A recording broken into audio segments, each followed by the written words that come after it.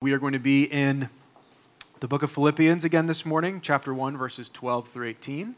You'll see it on the screen behind me. It should also be on the bulletin if you grabbed one on the way in. The living God speaks in his living word. I want you to know, brothers, that what has happened to me has really served to advance the gospel, so that it has become known throughout the whole imperial guard and to all the rest that my imprisonment is for Christ.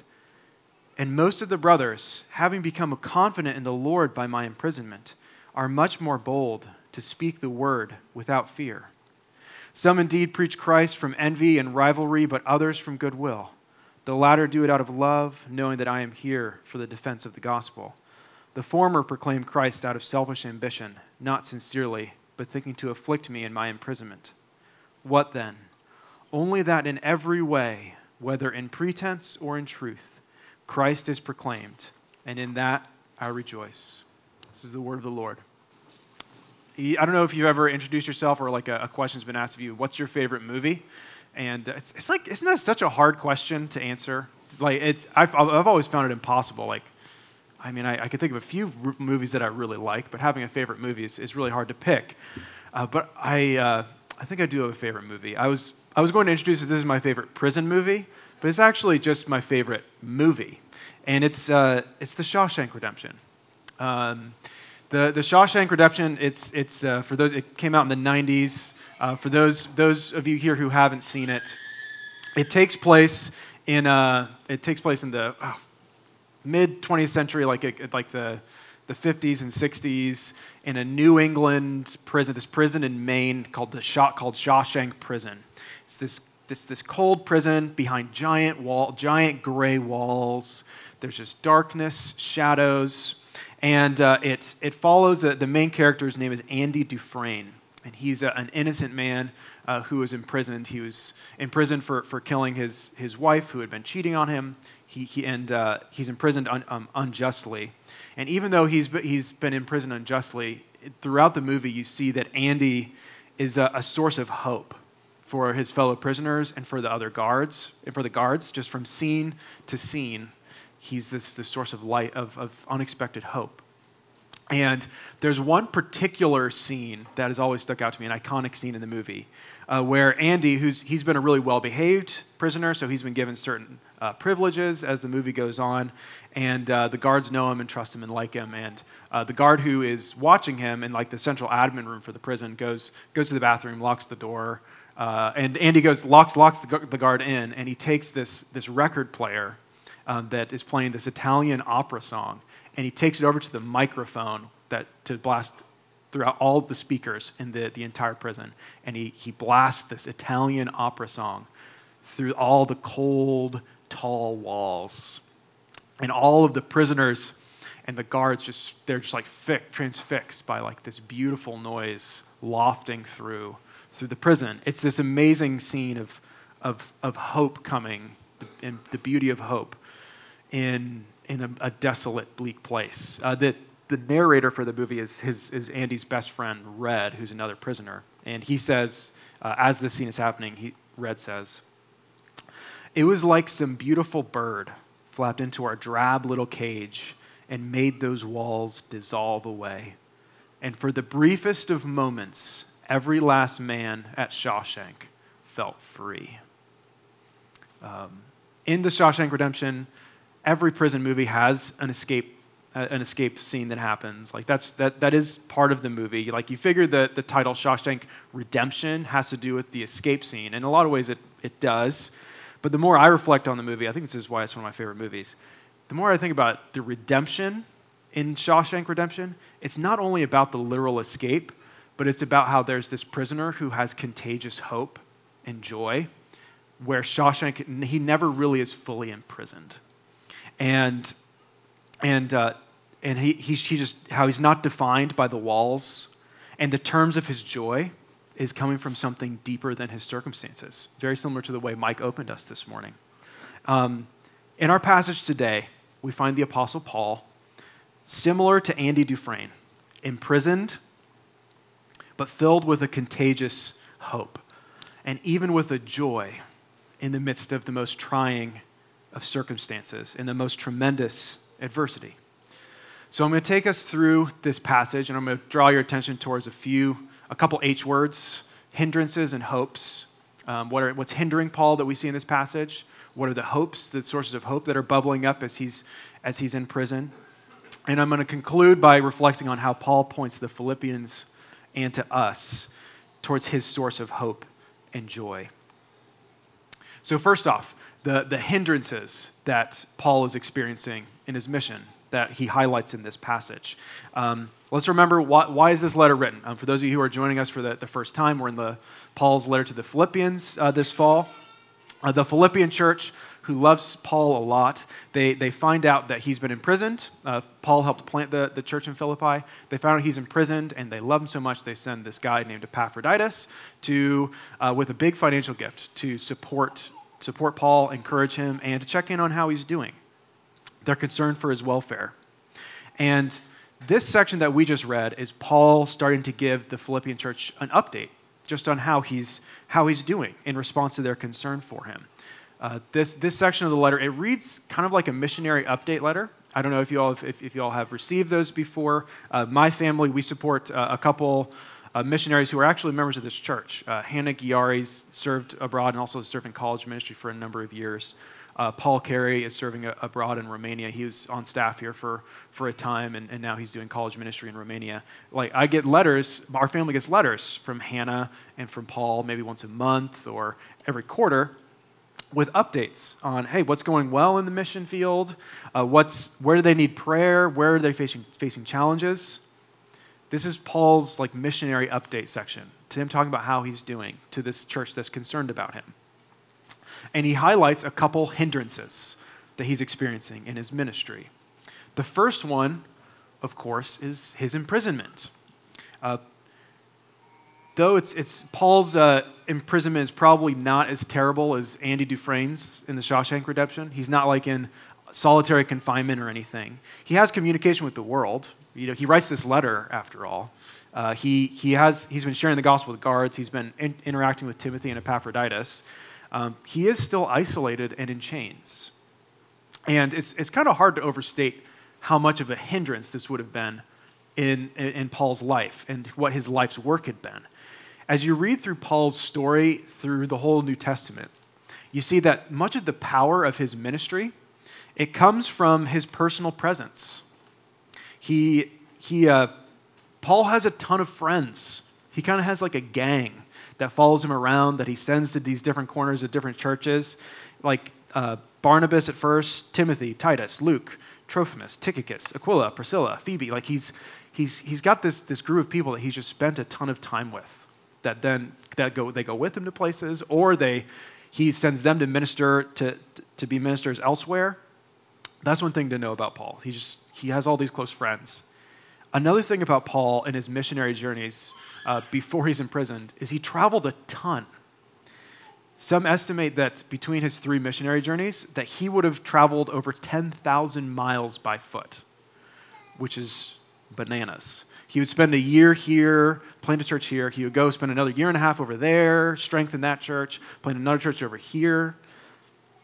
So what we know Paul from his letters, but the story behind the letters is that Paul's physical presence, along with his gang of friends, planted a seed that would change the world. And now this guy his powers come from his presence, from his friendships, who's planted and strengthened all these churches, he's now in chains. He can't leave the room. He's isolated from his friends. The very source of this guy's power has been zapped. It's a major hindrance. And you can feel some of the concern from why the Philippians would write to him. What's going to happen to these churches? There's been conflict in them. We see that in the New Testament. These churches they're on, the footing is not solid beneath their feet in so many ways. Are they going to survive without Paul strengthening them, without him visiting them? The first hindrance is his imprisonment. The second hindrance is that there are rivals of Paul who are preaching Christ out of envy and selfish ambition. You can see this in verse 15. Paul says, "Some indeed preach Christ from envy and rivalry. He then goes on in verse 17 in more detail. He says, they proclaim Christ out of selfish ambition, not sincerely, but thinking to afflict me in my imprisonment. Who are these people? Who are these opponents? It's kind of a tricky interpretive question because we really don't know much about them. We know besides that they would have been folks who were part of the church where Paul is imprisoned, so presumably in Rome, who have been prompted to preach against some particular emphases that Paul had because he's been imprisoned. So likely these are leaders in the church in Rome who they weren't vibing with parts of Paul's message. Paul really liked to hit the note of the union of Jews and Gentiles in Christ. We know that was a challenge for the church in Rome because that's why Paul wrote the letter to the Romans. So perhaps they were using this occasion of his imprisonment to kind of score points against him.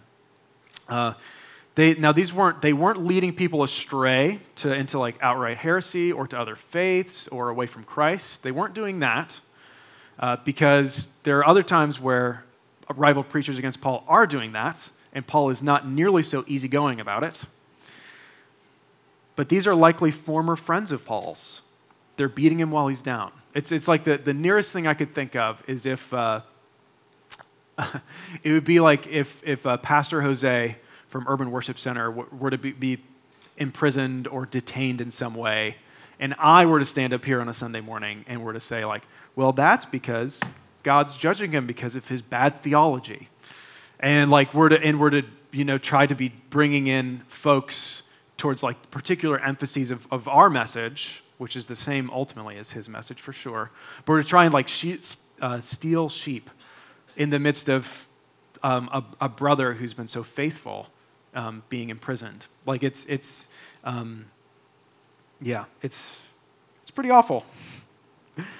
To sum it up, Paul's vocation is really threatened by his imprisonment. All that, like the power of his ministry, is hindered. His reputation is in jeopardy now too. His rivals are defaming his name. And yet he's filled with hope and joy. We see in this passage.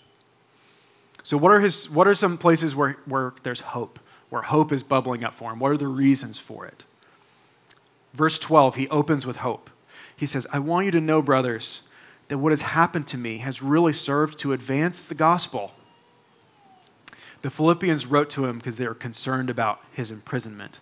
And he begins by reassuring them by saying, actually, my imprisonment God's used it to push the gospel forward in ways that wouldn't have happened otherwise. And he presents two main reasons for hope, two hopeful things that he sees happening, two fruits. One is that the gospel is spreading among the imperial guard, and the other one is brothers growing boldness. So that first one, hope. The gospel spreading among the imperial guard. He says in verse 13, it's become known throughout the whole imperial guard that my imprisonment is for Christ. So Paul's the guy who he gets locked up and he's in chains and he's right next to these guards and he's like, you guys know what this means?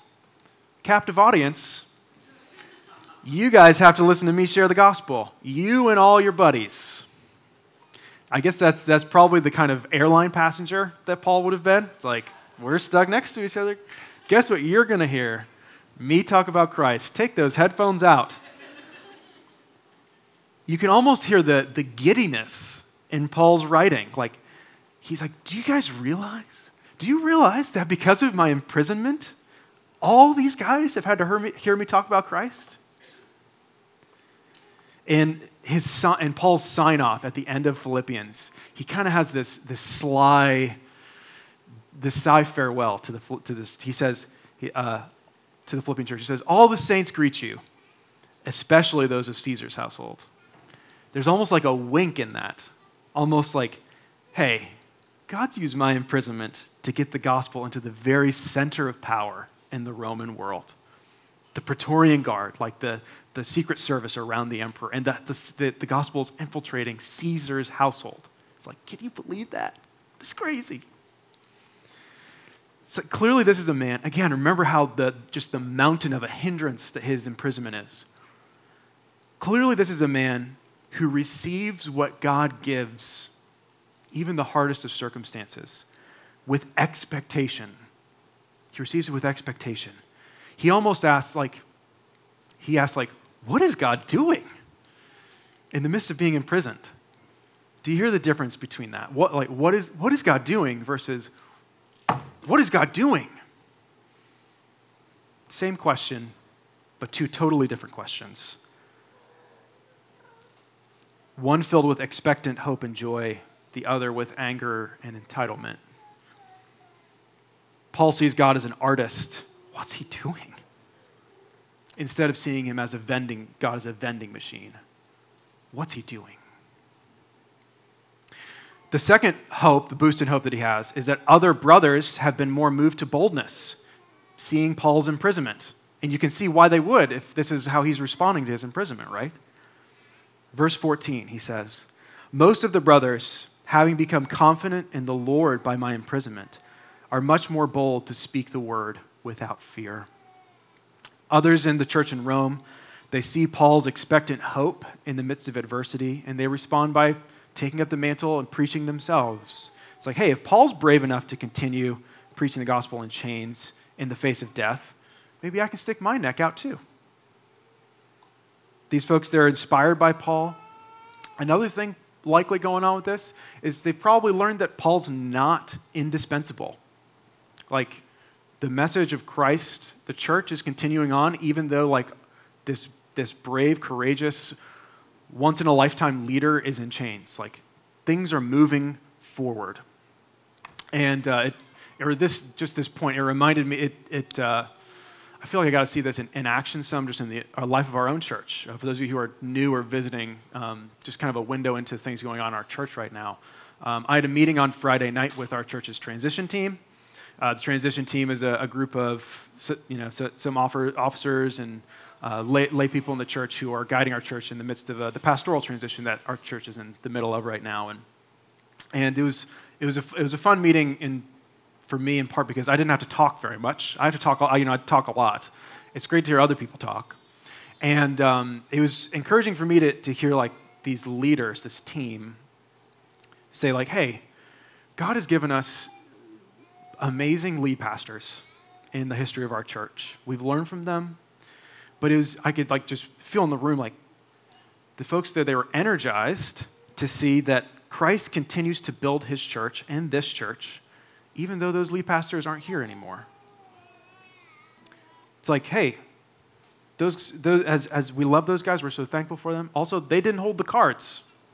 They're not the future of the church. They're not the bedrock of the church. And Christ is, and we are, and we can take up mantles and carry things. For the church in Rome, and this is what I heard on Friday night. It's there was growing ownership, growing sense of mission, and it was because Paul was imprisoned, because the brave, courageous, once in a lifetime leader was not there. So even though that there are brothers who are preaching against Paul, there are many who are continuing his legacy. There's a hopeful future for the church in Rome. Can you see how this message would not only be reassuring to the church in Philippi who's receiving this letter, but would be inspiring? It's the very thing that had us concerned, your imprisonment, is actually being used by God to bring the imperial guard to Christ and to enliven the church in Rome. Can you see how the Philippians would look then at their own challenges and circumstances, and they would say, maybe the adversity we're facing isn't pointless either. Let's look at the source of Paul's hope. We've talked about the hindrances, the reasons for hope. Let's look at the sources of hope. Where does Paul's hope come from? In the face of his reputation being defamed, his vocation being halted, his life possibly taken, how can he end this passage by saying, I rejoice? Why? Don't you want this kind of hope, this kind of joy, this kind of giddiness even in the face of such challenges? Don't you want this kind of resilient joy to face all the challenges that you're facing, to be imprisoned, and to say, what is God doing? Where's Paul getting it from? If you're here, not a Christian, or you're investigating the faith, maybe wrestling about whether or not Christianity is true. It's like there are two questions. It's like, is Christianity true, and is Christianity good? And sometimes folks will think it's true but not good, or that it's good but not true. I wanted, for those of you who are maybe here and investigating that question, I wanted to look at is Christianity good for a minute. Can we agree that it would be good if we lived this way? If we face suffering in our lives like opportunity and a place for hope instead of just drudging misery, wouldn't our lives be richer? Like I don't want my sons, I have 2 sons and a third on the way, 2 sons ages 4 and 3. I don't want my sons one day to remember their years with me as their dad and for them to say, man, we sure had there were challenges in our lives growing up, and Dad, he faced them by always being on edge, anxious, and cranky all the time. I don't want them to remember that. I want them to remember, even in the hardest of years, Dad was honest about it, but he was hopeful. He was joyful. He was filled with laughter. He was always had his eyes to see how God was using our troubles in ways beyond what we could see. That's what I want them to remember. Don't we want that too? So what was the secret to Paul's joy? And how can you get it today? How can you have this same joy when you face the Shawshank-like stone walls, the chains, the gray, the shadows of your own life? The bad news that you didn't want. It's this. It's union with Christ. And Paul will talk about this more in other passages besides this one, but it's very much working in the background of what's going on in this passage. Paul trusts that Christ is going to be triumphant no matter what. He said we can see this plain faith in verse 18. He says, whether in pretense or in truth, Christ is proclaimed, and in that I rejoice. Paul has this simple faith that, hey, in the end, Christ is going to win. He'll take messages that are proclaimed by crooked messengers, like these rivals, and he'll make the path straight. But more than that, Paul knows that he's united with Christ. He says in a few verses ahead of this passage, he says, to live is Christ and to die is gain. His very life belongs to Christ. Even dying is gain because Christ's death was gain, and he's united with Christ. Paul says, I count everything as loss compared with the surpassing worth of knowing Christ Jesus. And Paul even goes so far as to say, my suffering, in my sufferings, I get a share in Christ's sufferings. He says that in chapter 3. So Paul has a hope that Christ will triumph in the end, and he also has joy in the midst of his sufferings because he's united with Christ. He knows that Christ's sufferings weren't pointless. They weren't meaningless. They were used for the salvation of the world. Paul knows that Christ died on the cross, the worst of suffering, the worst kind of abandonment, and that led to the forgiveness of sins and new life for the entire world. And there was resurrection on the other side.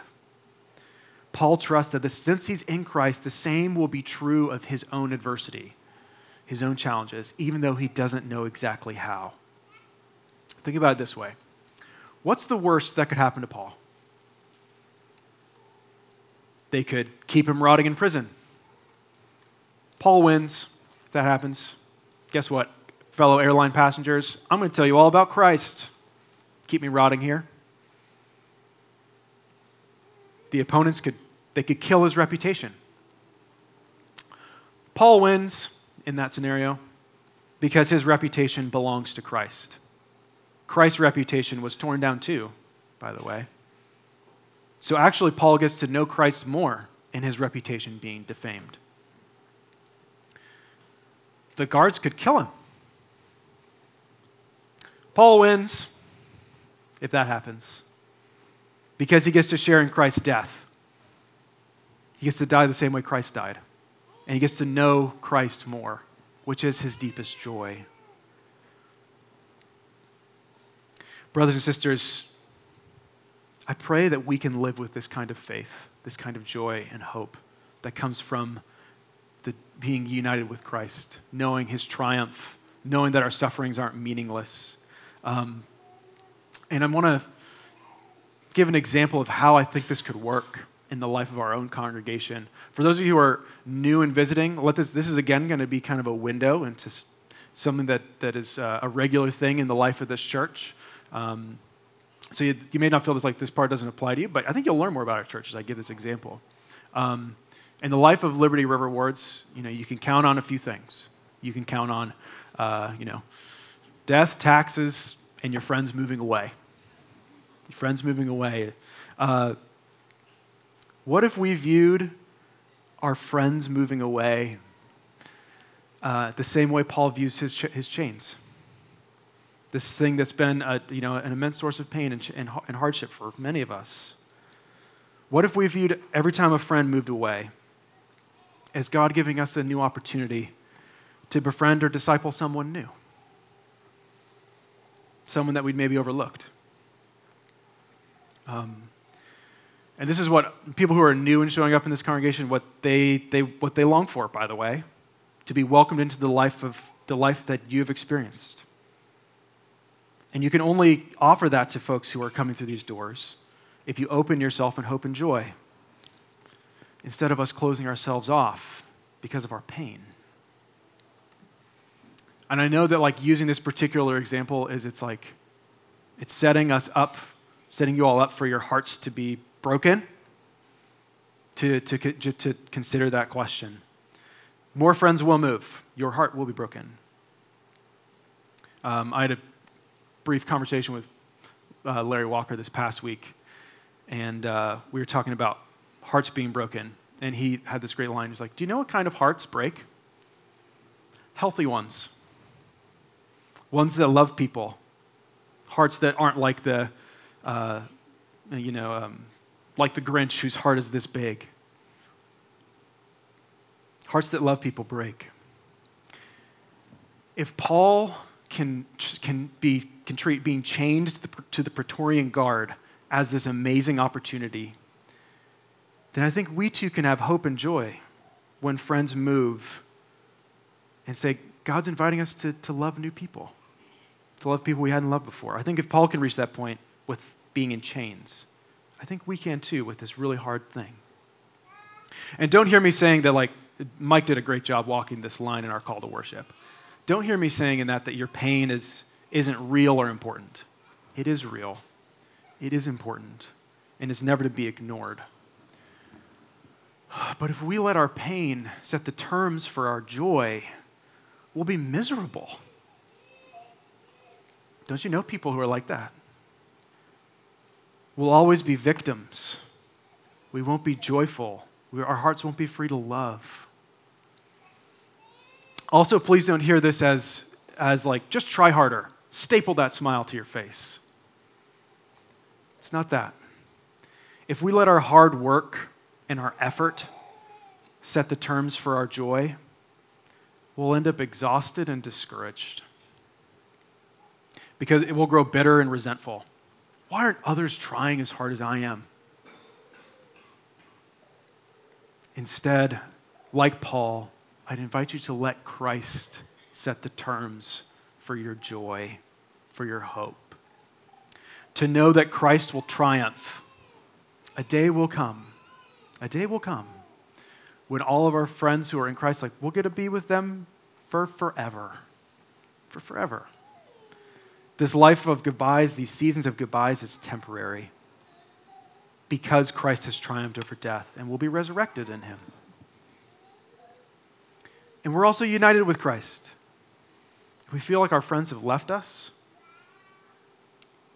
then we know Christ more than we did the day before because Christ's friends left him. And because Christ's friends left him at his hour of greatest need, he was able to save the world. It was part of the plan. So we know him more. And if we know more, if we know Christ more in that pain and that loss, that means that we knowing Christ is knowing the source of our deepest life and joy more. It's the purpose for us being here. Do you trust that God who used the story arc of a guy being abandoned by his friends to save the world, do you trust that there could be such a story arc for you too in the midst of this thing that's really painful? Christ is the joy that can weather even the worst of storms. Christ is the source of hope that can endure no matter how bleak and how high the prison walls. In the name of Father, Son, and Holy Spirit, amen.